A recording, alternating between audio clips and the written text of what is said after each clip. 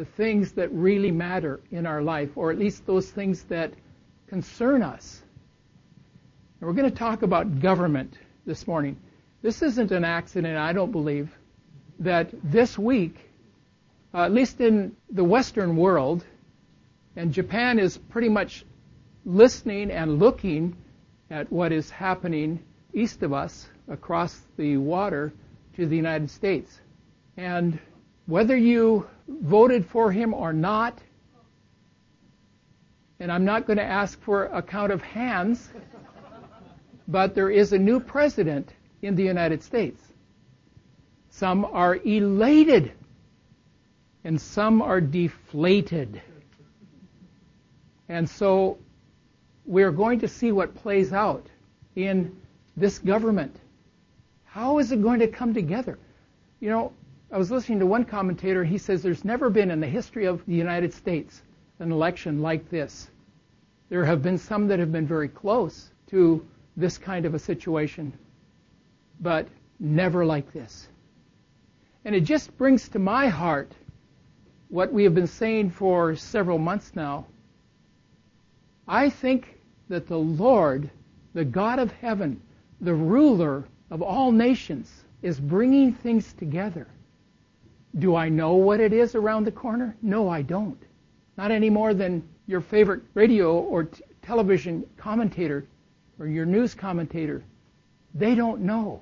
Everybody's guessing and supposing that they know. But we know one thing in our Bible about what is happening at the end. It's not the concordance. It's not the index at the back. It's the book of Revelation. And that tells the whole story. We just need to see how the pieces are coming together.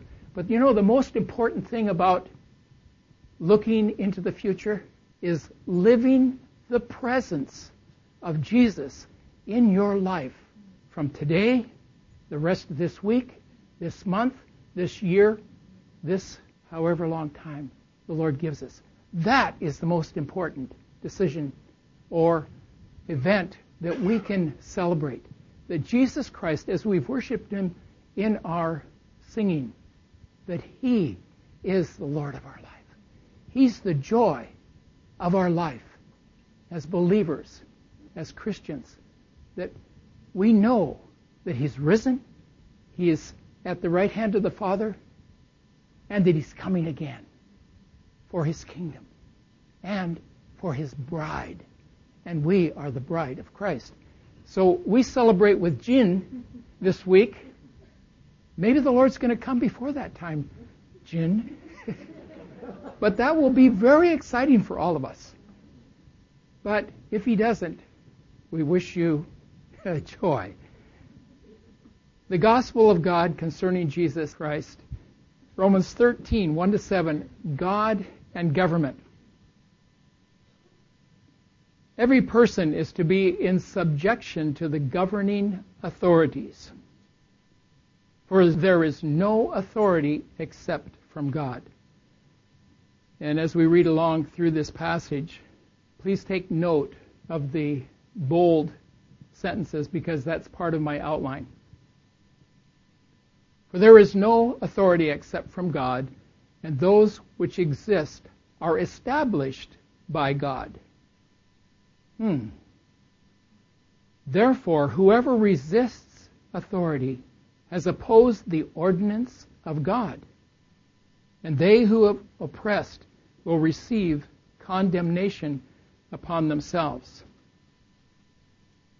For rulers are not a cause of fear for good behavior, but for evil. Do you want to have no fear of authority? Do what is good, and you will have praise from the same. For it is a minister of God to you for good. But if you do what is evil, be afraid. For it does not bear the sword for nothing, for it is a minister of God, an avenger who brings wrath on the one who practices evil.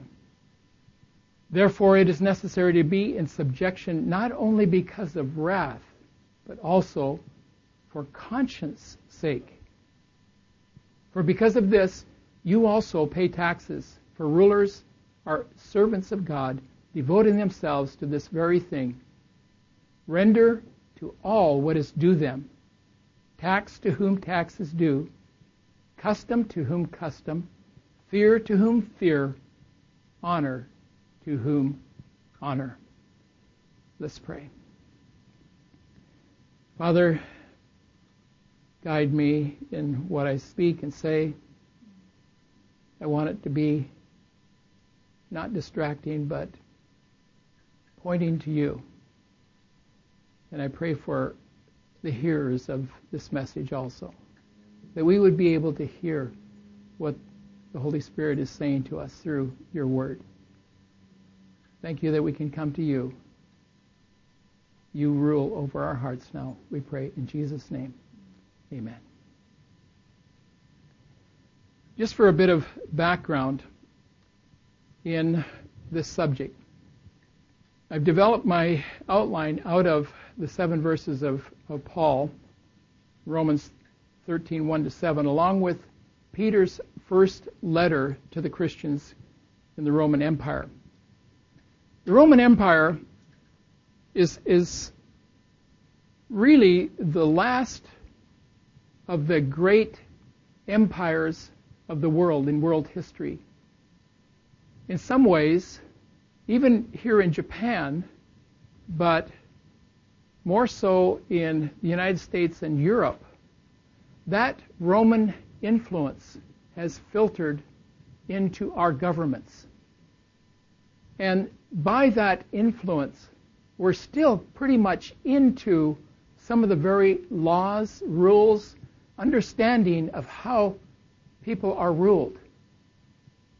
And so the Roman Empire does affect us. It is part of our thinking and the fabric of our customs and ethics and the way we view those who are in government over us.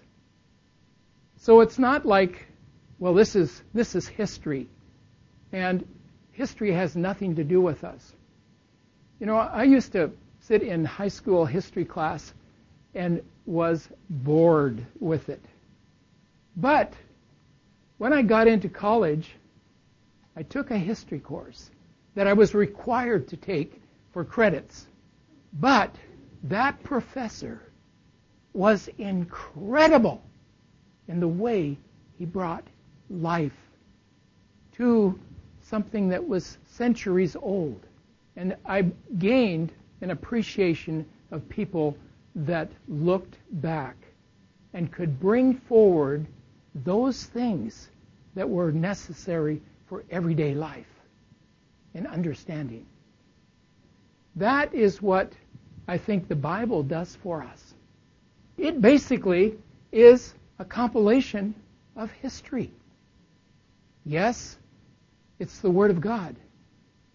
But we as men and women and people, we have this as a record for our present life application. It is relevant to us. It's not just a history book. It is for life and well-being. The Roman Empire, getting back to that, was in many ways one of the most cruel and ungodly empires in history. But yet, in the context of the Roman Empire, God brought together those men and women who were touched by the Spirit of God. And that was the context in which Jesus Christ was born. And we just celebrated his birth. He was born into the context of the Roman Empire. And not just in the beginning of it or not at the end of it, but at one probably where the cross was very prevalent as an instrument of power to bring judgment and condemnation on them who did not do good, according to the empire. Some people say it was the Jews who crucified Jesus. Well, it was by the instrument of the Romans. But in actuality, as we've gone through the first chapters of Romans, we see that no, we were the ones who caused him to be hung on a cross in the Roman Empire. My sin caused that for him. That's the understanding of what Christianity was born into. That's what we have inherited. That's part of our heritage. That's part of what we have as our legacy. Do you understand that? Do you understand the implications of that? We're sitting in this room, and all of us, whether this is the first time you've ever been in a church meeting, and it has implications, Jesus' death on a Roman cross has significance to us here today. It is not an accident. It is brought to reality in our lives. God and government. And the two apostles that are most read, most well known in the New Testament say pretty much the same thing. And so I've used actually Romans 13 and 1 Peter 2 to kind of complement each other and to show you how they integrate together. The outline starts out with, in verses 1 and 2, for there is no authority except from God. We'll cover that. For it is a minister of God to you for good. Some translations say, for he is a minister of God to you for good. And thirdly, we understand that we are aware, we have a conscience, we're understanding that we're involved in this. And so how are we going to live our life in accordance to our understanding of God and governance? Governance meaning how we function together. And then finally, I want to end with examples from Scripture, because we always need examples. We need models. We need to see what it is like to live out in our lives, okay? First of all, for there is no authority except from God, verses 1 and 2, which we've already read. Paul says every person is to be in subjection to governing authorities. Does that mean the Japanese government? Yes. Does it mean the American government? If you're an American citizen living in the United States, yes. And even when you're living in Japan, you still are under their authority. By taxes, by the way, which we'll get to. For there is no authority except from God. There is no authority except from God. And those which exist are established by God. We are not a free people. We are under a government by whichever government we give allegiance to here on earth. But this scripture implies and defines that all authority is from God. And so therefore, it's not an option for us to, well, I'm not under God. Well, yes, you are, because you're under the laws of Japan. And the laws of Japan actually are ordained by God. What? No, that does not make a bit of sense. The emperor doesn't believe in Jesus Christ. I don't think he does. And I doubt whether, well, I don't know whether President Trump believes in Jesus Christ. I mean, we think he does by some of the things he says, but some of the other things we have a question. So what is this meaning when it says that all authority is ordained by God? Do we like what's happening to us? Do we like God's rule over us through the laws? Are they just? Are they right like He is? That's not what this is implying. It is saying that as believers, we can live our lives free in Jesus Christ, following Him as we follow in our attitude, in our demeanor, in our thoughts with the government that is over us, regardless of whether it is righteous by the rules and the standards of the Word of God or not. But our attitude has to be that of submitting to Jesus Christ. This is a hard concept to get into your hearts and minds.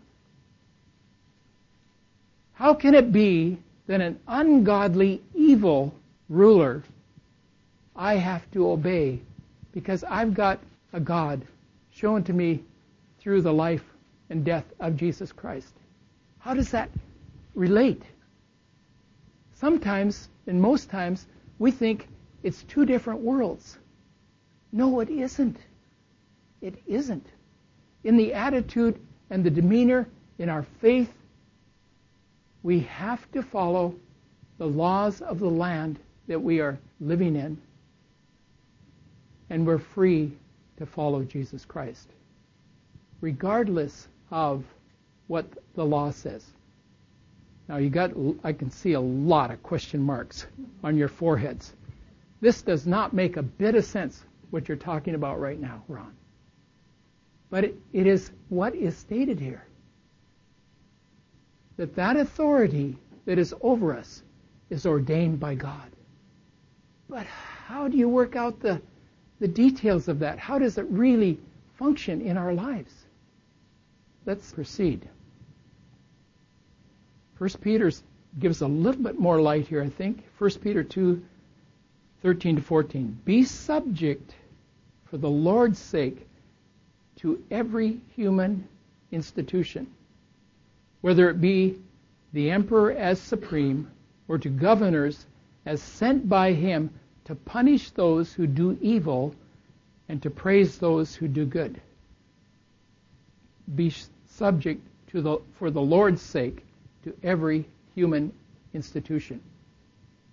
And I take that to be even broader than just the government. It may be your professor who says, you are going to write about this subject, and you're going to write it as though it is fact. Katie and I had a call from our son. We were in Japan, and he was in his second or third year of university. And he was required by the professor to write an essay on homosexuality. And he was to write it, that he was to tell his mother, explain to his mother that he was no longer heterosexual, but was homosexual. He was actually in the military, and he was concerned not so much by the fact that he would get a bad grade if he didn't write that. He was afraid that he would lose his scholarship from the U.S. government for the course that he was taking. And so he called and said, how am I going to write this?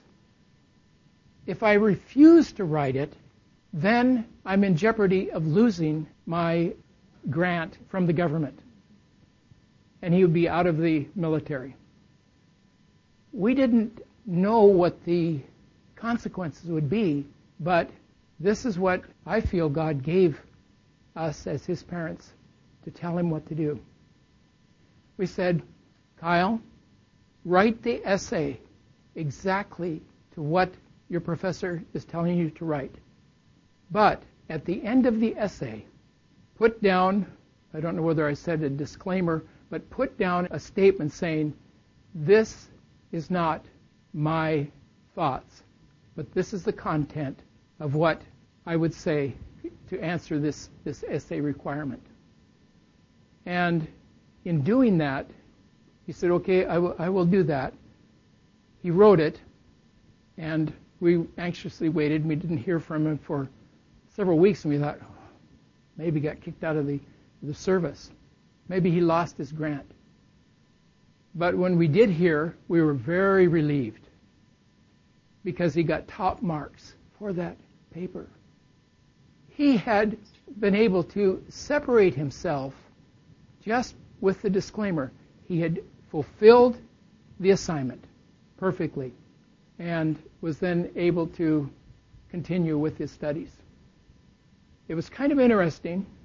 Back in those days, this is many years ago, that same professor pushed the envelope even further because she had several in her classes who were under military grants. And she had an agenda. And by the fact that she had the power, she could require all kinds of things to come out of her class as product that she could point to and say, well, this is what my students are learning and they're able to write about. And many of what she required them to write were against biblical values. As it turned out, there was a case that came up, and our son was involved in it as well, where the commander or the person on that campus who was in charge of the students that were studying under that professor heard about this and filed a complaint against that professor. And through that, the judgment of the university was to fire her. Now, our son, in the very beginning, was concerned about could he continue with his college education if the money was gone? Or would he be in trouble if he had written something different? But God had honored him in that and allowed him then to have top marks. And in fact, we went home for his graduation. And you won't believe this. This was in a university that, and in the context of the Army, we went to that graduation service and were shocked at what happened. They had a service just for the military, a baccalaureate, just for the military people that had graduated. We went to the baccalaureate and sat about 2 or 3 rows back because our son was up there on the platform. We didn't know what was coming next, but the commander of that unit said, will you all rise for the invocation? He said, we've asked. Lieutenant Colonel Kyle Sisko will now give the invocation. We were astounded that our son honored God, feared God, obeyed his professor. The results of her demise, I don't know what happened to her. I trust that she came to the Lord and understood. But he was promoted to give the invocation. Our hearts were this huge. We could not believe what God had done. That's just an illustration of what God can do. Be subject for the Lord's sake to every human institution. Praise the Lord. For it is a minister of God to you for good. And then what does 1 Peter 2 say about this? For this is the will of God, that by doing good you should put to silence the ignorance of foolish people. And then for the C point, for conscience sake, verse 5. In 1 Peter 2:16 and 17 says, live as people who are free, not using your freedom as a cover-up for evil, but living as servants of God. Honor everyone. Love the brotherhood. Fear God. Honor the emperor. Do you know who the emperor was? Nero. It was Nero. I did a little history lesson this week, just looking back. Who was this Nero? By birth, he was not legally the emperor or the Caesar. Actually, it was his uncle who adopted him to get him into the line of the Caesars. So he was an adopted, not by true inheritance, but through adoption, to become the emperor of Rome. And if you want some ugly history, go back into the Caesars. Not a beautiful picture of who they were and who God allowed his son, Jesus Christ, to be born at that time under that kind of rule. What was God thinking about? You would think that the God that we love and understand, he's a God of mercy and love, that he would have cleared all that off, and there would be maybe King David, a man like King David who was king. No. It was one of the most ugly, cruel governments that God could place his precious, beloved son in the midst of. Nero was very cruel. Probably one of the worst of the Caesars in what he did. And not only that, Christians, they were blamed for the burning of Rome, when in fact there's much evidence that it was Nero himself who had burned Rome. And many Christians were killed, crucified, mutilated. Both Peter and Paul probably were executed under Nero. And it looked like Christianity had gotten pushed down and never to rise again.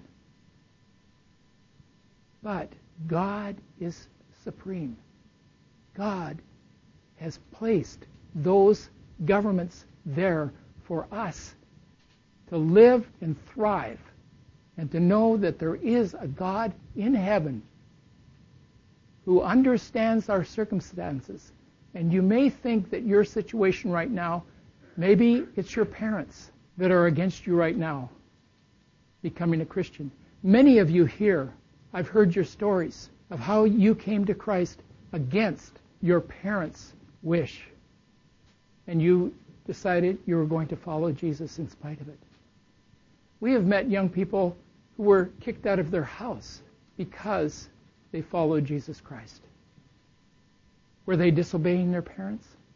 Well, they wanted to follow Jesus, but they had to suffer the consequences of it. And some of them, their parents just cut them off. Maybe you have that story. Maybe you understand the cost of what it is to follow Jesus Christ. You are in good company with both Peter and Paul. And maybe right now you're going through a situation with your friends, maybe even your teachers, where if you take the Christian route of honoring and respecting them, but following Jesus Christ nonetheless. God knows your circumstance. He knows your situation. He is above. He is the authority that knows how to work out the details for good to those who love him. That's the God that we serve. So he's put you in a situation where your parents are against, or your government is against you, or there's some adverse situation in your own company or the company that you work for, or the school that you teach in. But you need to follow Jesus Christ because you feel and sense and know his calling in your life. Live as people who are free. Not to just do whatever you want, but to recognize that you are subjected to Jesus Christ. You are submissive to him. And in being submissive to those who are over you, you'll accept the consequences. Who will we follow? Who is the one that we answer to? Are we willing to stand for Jesus Christ, but suffer the consequences? And know that by our doing it, we may lose our job. We may go to jail. We may be kicked out of our house, our family. Do you see that there is one that is higher? Let's use these examples from Scripture then. There were 3 young men, Shadrach, Meshach, and Abednego, who were commanded by their, I guess he was a king, commanded to bow down to an image of Nebuchadnezzar. It was a golden idol, or an image that he had made of himself, and that when the nation would hear certain instruments, they would all bow down. But these 3 guys, actually their names were very interesting. Shadrach means command of Aku, the moon god. That was not his real name. That was not the name that he had received from his parents. His name was actually Beloved of the Lord. Hananiah. Meshach, his name was Mishael. And that means who is like God. A person who is like God. Mishael. But they gave him his name Meshach. Sounds very close, but it means who is like Aku, the moon god. Azariah means the Lord is my help. Abednego means servant of Nebo, another god of the Babylonians. Daniel's name was actually God is my judge. And he was named by Nebuchadnezzar Belteshazzar, which means Bel protects his life. And that was another god. So these names meant something. And these guys lived under those heathen names, Shadrach, Meshach, and Abednego. And they said, "O Nebuchadnezzar, we do not need to give you an answer concerning this matter. If it be so, our God whom we serve is able to deliver us from the furnace of the blazing fire, and he will deliver us out of your hand, O king." Now, they say, "O Nebuchadnezzar, O king." What does that mean? They were respecting him. But even if he does not save us, let it be known to you, O king, that we are not going to serve your gods or worship the golden image that you have set up. Okay. The consequences. They were thrown into a fiery furnace, bound hand and foot. And when Nebuchadnezzar looked down into that fire, he says, "Was it not 3 men we cast into the midst of the fire? Look, I see 4 men loosed and walking in the midst of the fire." And not only that, the 4th is like the son of the gods. Wow. Can you see who that 4th one is? Who is the Son of God? Jesus Christ was there in the midst of the fire with them. What a fantastic story. Then in Mark 12:13-17, this is an example of Jesus. This is the Pharisees come to him, and they sent to Jesus some of the Pharisees and some of the Herodians to trap him in his talk. And they came and said to him, "Teacher, we know that you are true and do not care about anyone's opinion, for you are not swayed by appearances." They didn't really know Jesus' heart, but truly teach the way of God. Okay, well, they got it there. Is it lawful to pay taxes to Caesar or not?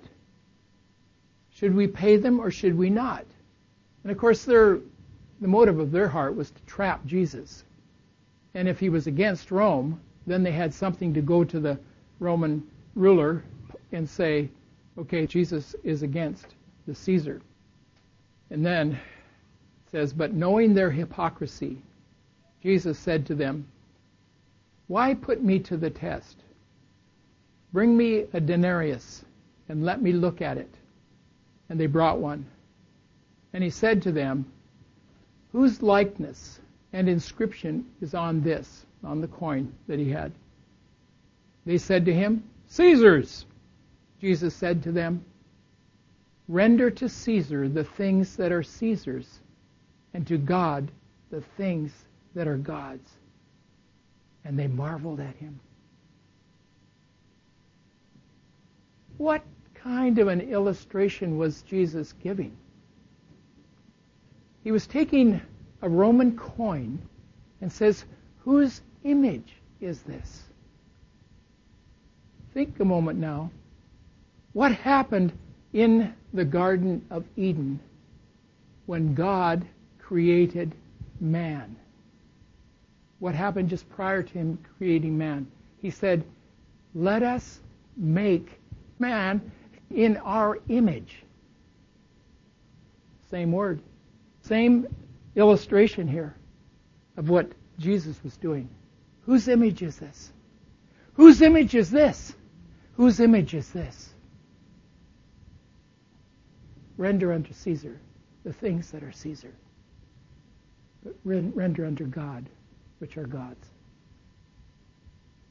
And that's where it kind of allows us then to, yes, we will probably pay the consequences of following in the truth of the Word of God. But there are many, many, many men, women, and children who have followed after this understanding that it's God Almighty who is our ruler, our sovereign, that we give allegiance to. And you may be faced this week with choices like that. To either follow man and his government, which is ordained by God, because God raises up or takes down those authorities. I trust that this has been an opportunity for you to ponder some issues that you may be facing in your life right now, or maybe a week or two or a year from now. And you'll be reminded of this message. And go to Romans 13 and see how pertinent, how up-to-date, how applicable it is to your situation. Praise the Lord for His Word.